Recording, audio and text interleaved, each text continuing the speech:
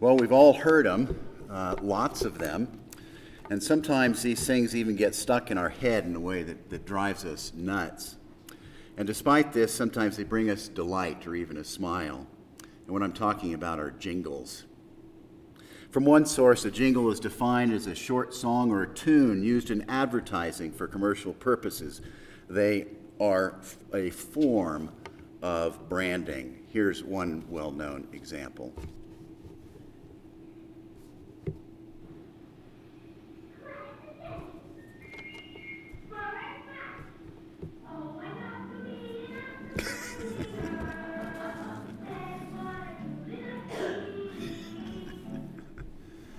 Thank you. That was enough of that one. Decades ago, speaking of another one, I happened to work for Beacon's Moving and Storage Company for a summer job, moving furniture. And to get the job, I had to join the Teamsters Union, and boy, it was hard work that summer. Some of the fellows were a bit rough around the edges, although most of them had a fun sense of humor, mostly at my expense. But I, along with the other movers at the time, had to wear a T-shirt that had a brand new Beacons slogan on it. That slogan read, "Beacons men are careful, quick, and kind. Beacons men take a load off of your mind." You can imagine some of the jokes that went around from that one. Well, aside from that, many of us remember the mascot in the jingle used long ago from the all-purpose cleaner named Mr. Clean. Remember the image of the fellow? It's up on your screens. Muscular, bald, well-tanned, a smile with an earring. And that image and the jingle that went along with it were created actually in the 1950s. And here's some of the lyrics from that jingle from the 50s. Can he clean a kitchen sink? Quicker than a wink. Can he clean a window sash? Quicker than a flash. Can he clean a dirty mirror? He'll make it bright and clear. And on and on and on. Well, I like things to be clean. I'm not obsessive about it in any way, but I like dusted furniture, and I like to wash dishes and scrub sinks, and I like it when the mirrors are clean and rubbed off. It's not like I want everything in its place all the time. I'm not obsessive in that way. It just feels better to me when things are clean. That said, there's another kind of clean that I've come to appreciate over the years.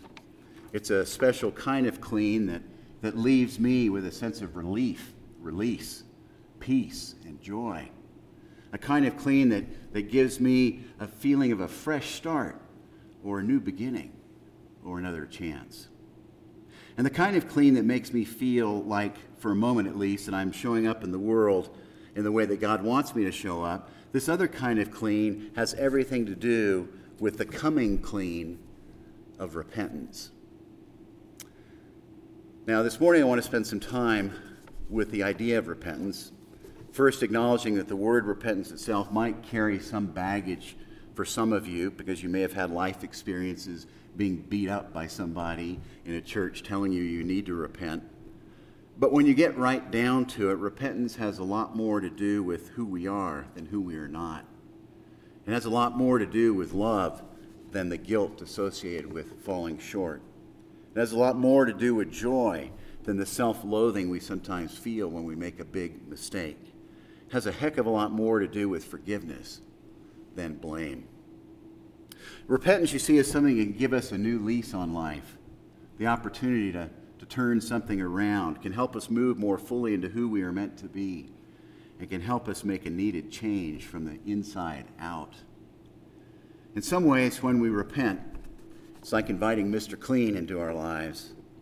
And when we work through the process of repentance and come clean with God, ourselves, and others, we not only feel so much better, but who we are, we get in touch with who we are and who God really made us to be. Well, this morning, as we enter the second week of Advent, I want to get into this subject of repentance. And Advent, you know, is the season in which we prepare for the birth of Jesus. And Advent is a time of anticipation, but it's also a time of reorienting our lives, a time of getting closer to Jesus. And traditionally, there are a variety of themes that are central to what Advent is about, and repentance has been a theme of Advent for centuries. So with this in mind, let's take a look at repentance, what it is, what it's not, and what it can bring about in our lives and in the lives of other people. Well, the first thing we need is a definition. And the English word repent comes from Hebrew and Greek words that literally mean to literally turn around, to have a change of heart, to have a change of mind, to change directions, to let go of a way of thinking or acting, to release a way of looking at something or someone. Ultimately, however, repentance means to turn ourselves back to God, to reorient ourselves to God. Repentance means to change our purpose in life from being all about ourselves to being about God. It means to get in alignment with God, to leave behind attitudes and values and actions that are not consistent with the love of God, to shed the stuff that gets in the way with our relationship with Jesus. It is a radical surrender to God. It is a turning away from sin, those thoughts and feelings and actions that cause us to stray from what God has in mind for our lives. Now, this theme of repentance is throughout Scripture, from the beginning of the Old Testament all the way out through the New. Jesus spoke about repentance over and over. In the Gospel of Matthew, for example, Jesus says, "Repent, turn back to God, for the kingdom of God is near." Jesus was saying, change your life and get back to God, because God is with you and around you right now. And Jesus also made it clear that everyone is in need of repentance, because everyone has stuff or issues, and more specifically sin, to deal with. He said that we all stray from God at times, and he knew that when we stray, we end up feeling badly, guilty, or we do things we wouldn't normally do. Jesus understood that all of us, that everybody deserves a fresh start and a chance for a new beginning and the opportunity to turn something around. Here's what Paul writes in his letter to people living in Rome about repentance. He says, some people are in a downward dark spiral. But if you think that leaves you on the high ground where you can point your finger at other people, think again. Every time you criticize someone, you condemn yourself. Paul writes, it takes one to know one. He goes on to write, judgmental criticism of others is a well-known way of escaping detection of your own crimes and misdemeanors. But God isn't so easily diverted. He sees right through all such smoke screens and holds you to what you've done. Paul's point, Jesus' point, repentance has nothing to do with judging others or pointing fingers. It's also not about being judgmental toward ourselves.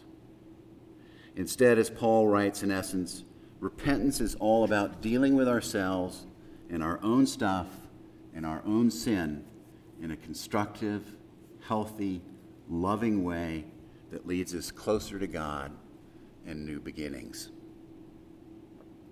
It's also important to say that repentance is not about a response to getting caught or dealing with ultimatums. And while turning to God sometimes happens because we get caught in doing something we should not be doing, or because somebody else has had it with us, ultimately repentance or turning back to God has to come from within ourselves, down deep from who we are. Repentance is an inside thing, not something that can be forced by someone or something outside of ourselves. It has to start and come from within us. And we certainly don't have to wait to repent until something bad happens. Repentance is something we can choose. It's voluntary. And if it's sincere, it means we have made a volitional choice to repent and accept God's continuing invitation to turn something around. Having said all of this, repentance is hard. It's hard work. Changing something, turning back to God, shedding stuff that gets in the way with our relationship with God and others can really be hard. Ingrained ways of thinking or approaching things are not easy to turn away from. A lot of people struggle with repentance. Most of us do. Now, our reading today is from Luke. It's about John the Baptist. And John the Baptist is a fellow that is found in all four Gospels. John's calling in life was to prepare people for the arrival of Jesus, the long-expected Messiah, who would set everything right at a time when everything was wrong. And when John baptized people by dunking them in the river, it served as a ritual cleansing It was a symbol of washing away from a person all that got in the way with a relationship with God. John believed that people needed to be cleansed, to be washed, to repent, to get ready for the coming of the Messiah. And John the Baptist's baptism in the river served as a symbol of repentance and turning back to God. And yes, John clearly preached that there would be consequences for those who did not repent and get their lives in alignment with God. He knew, and many of us have experienced, the pain, the heartache, the guilt, the self-loathing that comes when we turn from God and the love of God in our thinking and our actions. Well, as we think about John the Baptist being dunking people in the river, it's important to ask how we repent now in our own day. And while I don't want to give you a prescribed formula, I'd like to share just some of the critical components of what meaningful repentance entails. Repentance has to start with and begins with taking a close look at ourselves, looking in the mirror. It begins with an honest self-assessment by asking ourselves how and in what ways we need to turn back to God, by looking at how we've strayed from God and what ways we are not paying attention to God, what it is that's not in alignment with God, what needs to change and why, what's getting in the way of living the life God has in mind for us. Where are we experiencing pain and hurt in life that might be coming, at least in part, from not putting God first? It's also clear that repentance is not a one-shot deal. When John said repent, it was a word that means keep on repenting. Repenting is not something we do once and forget about. It's ongoing. Repentance is, in fact, a way of living, a way of being day in and day out. And when we take on repentance as part of our life, God will often point out areas we need to work on, and by doing so, invite us to new ways of being, day in and day out. See, God calls us to repentance over and over and over again. God knows it's our way to stray from God. And again, this is not God's way of saying, you're rotten. Rather, it's God's invitation to us to come back to God, to turn something around. Repentance is not about taking a guilt trip. It's not about beating ourselves up. It's about being honest with ourselves, stripping away our defenses. Truth telling is hard, but it's fundamental to repentance. Repentance, however, is not only about being straight with ourselves, but with God. It's about telling God what it is we see about ourselves, how we want to change, what we believe is getting in the way of being closer with God. And the big word for this is confession. Confession simply means being straight and getting real with God, telling God the truth, coming clean with God. And remember that part of confession is not only asking God for forgiveness, but fully accepting the forgiveness that God offers all of us. Well, aside from being straight with God and ourselves and asking for and accepting repentance, meaningful repentance might include rectifying a situation. It might mean stopping a behavior. It might include making amends with another person or making something that is wrong right.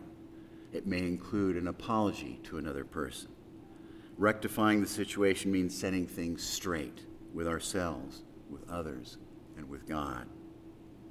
And while key ingredients of meaningful repentance include honest self-assessment, being straight with others and God, asking for and accepting forgiveness, and making things right with ourselves and others, and understanding that repentance is an ongoing deal.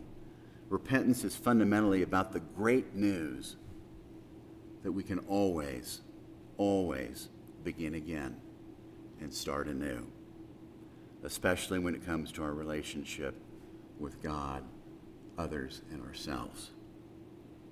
John the Baptist, when he dunked people in the river, was helping people turn back to God, to turn their lives around in a new direction. John was not baptizing folks in the river so they would feel chastised or useless, but rather quite the opposite. John wanted people along the banks of the Jordan River, and John, and God especially, wants for us now, wants for us to know that when we turn back to God, when we repent, no matter what has happened before, we can begin anew and start anew with God anytime. That when we go to God and repent, it's as if our old selves go away and a new self rises up. Repentance is all about God's continual invitation to you and to me for a new beginning, a new start, a new chapter, a new day, regardless of what prior moments, weeks, or even years of our lives have looked like.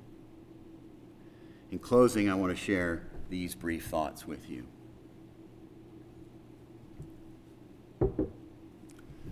We are all created by God. We are all loved and adored and cherished by God beyond our ability to understand. Perfection, seeking perfection, does not make any room for love in our lives. Imperfection does. So thank God we are all imperfect. God has given us free will, as love demands that we come to love God, others, and ourselves by choice, by our own free will. And because we have free will, every one of us makes mistakes. Every one of us. But rather than viewing this as a big bummer, perhaps we can reframe our mistakes and imperfections as opportunities to get closer to God, to come to understand ourselves more deeply, and to grow into deeper, authentic levels of intimacy with other people. When we admit our mistakes to God, when we tell the truth to others, when we're willing to look into the mirror and get real, when we confess, when we seek to turn things around, it's then that we are freed. It's then that we encounter the love and forgiveness of God. It's then that every day becomes a new day. And the more we are willing to make confession and repentance part of our lives, the closer we will feel with God, with others, and the more fully we will become who God has envisioned each of us to be. You know, as I think about it, living in a repentant way, making repentance part of our lives, can be such an incredibly loving way to show up in the world. You see, when we make repentance our way, it helps to invite other people to make repentance their way. And the more we do this, we can love each other more fully, because we come to realize that none of us is perfect, and that God never intended us to be perfect to begin with. And so, when we live in a repentant way and invite others into a repentant way of living, it is there in that place of imperfection that love towards self, towards others, and toward God can really happen. Amen. And let us pray. Gracious